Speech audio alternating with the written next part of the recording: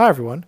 My name is Yosef Siegel, and welcome back to the Torah podcast. It's been a few weeks since we last recorded. Thank you so much for sticking with me, and I hope that this week's Dvar Torah will make up for the past couple weeks that I haven't been able to do it. So let's get right into it with this week's Dvar Torah for Parshas Shemini. So Parshas Shemini begins with Moshe handing over the reins of the Mishkan to Aaron and his sons. For the first week that the Mishkan was around, Moshe had built it and taken it down every single day, and he had brought all the karbanos, and he had done the entire avodah of the Mishkan. And then now, Bayom HaShmini, Shmini meaning 8, on the 8th day, Moshe hands over the reins to Aaron and his sons. And that's the beginning of the parsha. The second half of the parsha is a fun part. The Torah goes through which animals are kosher and not kosher. And those halachos include what makes an animal kosher, which animals are kosher, which animals are not kosher. We're given many examples of both kosher and non-kosher animals. Animals include what I've divided into 4 categories of cattle, birds, beasts, meaning wild animals, and bugs. So what is the idea of kosher? What is the idea of Hashem telling us you can eat this, but you can't eat that? And this is what you must do with your food before you eat it. So there are many things, especially nowadays when we've gone, or we have more of a thought process that goes into what we eat and how we eat than they may have 1,000 years ago. The idea of kosher is for us to be holy and pure. We are a holy nation special to God.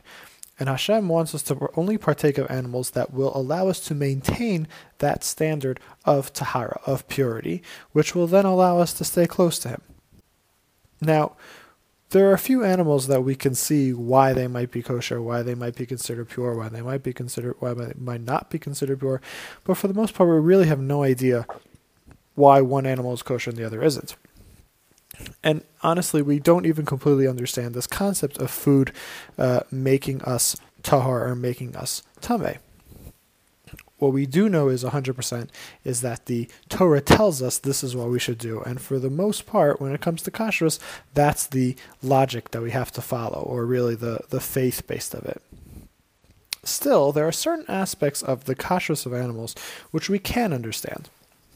Specifically, there are different characteristics by different animals that show us how they could be not necessarily kosher or not kosher, but more or less spiritual, more or less kadosh.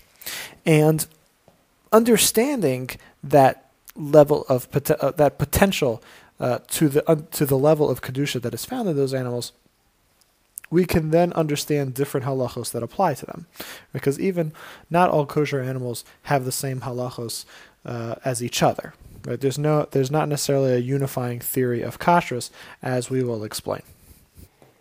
So the Kli Yakar brings several examples throughout the parsha of this concept. And the first one he brings is explaining the difference between cattle or wild animals, beasts of the land, and birds. And this is his shot on Perek Yud Aleph, Pasuk Yud Gimel. And he explains like this. In this week's parsha, when the Torah is telling us about kosher birds, it only lists the non-kosher ones, which implies that there are more kosher ones, right? Making it easier to just list the non-kosher ones because there are fewer. But in Sefer Dvarim, in Parshas Re'eh, which is the other time that the Torah tells us about what animals are kosher or not, it lists the wild animals, and it lists over there the kosher ones, which implies that there are more non-kosher ones. So why is it? Why is it that there are more kosher birds than non-kosher birds, but when it comes to beasts, wild animals, or cattle, there are more non-kosher ones? So he says a very interesting idea. He says it has to do with the effect of physicality on the animal. Birds have the ability to soar above the ground. They stay in the heavens. That's where they spend most of their time. They spend very little time next to the ground, next to that physicality. But when it comes to cattle, they are completely stuck on the ground. There's no way in their lives that they're going to get to the heavens, and therefore they're stuck. They're takua in that physicality, in that gashmius, which is surrounding them. There's nothing more gashmi than dirt, than the ground, and there's no way for them to escape it. So therefore, when it comes to birds, there's going to be more kosher birds because they can go above the impure to the pure, above the physicality to the spiritual. But animals, there's going to be more non-kosher animals because it's more difficult for them to break out of their physicality. So the Kli Yakar, really at the end of the parsha, in Perek Yud Aleph Pasuk Mem Hey, extends this idea to the halachos of shchita, of slaughtering. A standard shchita involves cutting through two pipes, the windpipe and the esophagus, the food pipe. Now, when it comes to cattle, you must cut through both or the shchita is not good. But when it comes to birds, at the end of the day, if you only cut through one, the shchita counts. We want you to cut through both, but if for whatever reason you weren't able to get through both, it's still good. But then there's a third category. Fish don't require any shchita at all. So what is the difference between all these animals that leads to 3 different levels of shchita? So the Kli Yakar explains, and I believe it is built off of his earlier explanation on Pasuk Yud Gimel. When cattle were created, they were created from the ground. And like we said, they spend their lives on the ground. They cannot get above the ground, and therefore they have the most amount of impurity among all creations, because they are the most shakua to physical dirt, to physicality of this world. And therefore they need to break out of that physicality the most, and a full shchita is required to remove that, to bring them to the purest state. Now, while birds were created from the ground, they spend most of their time above the ground, in the heavens, closer to the spirituality. They have the ability to break out of the physicality. And therefore, they have less impurities to remove.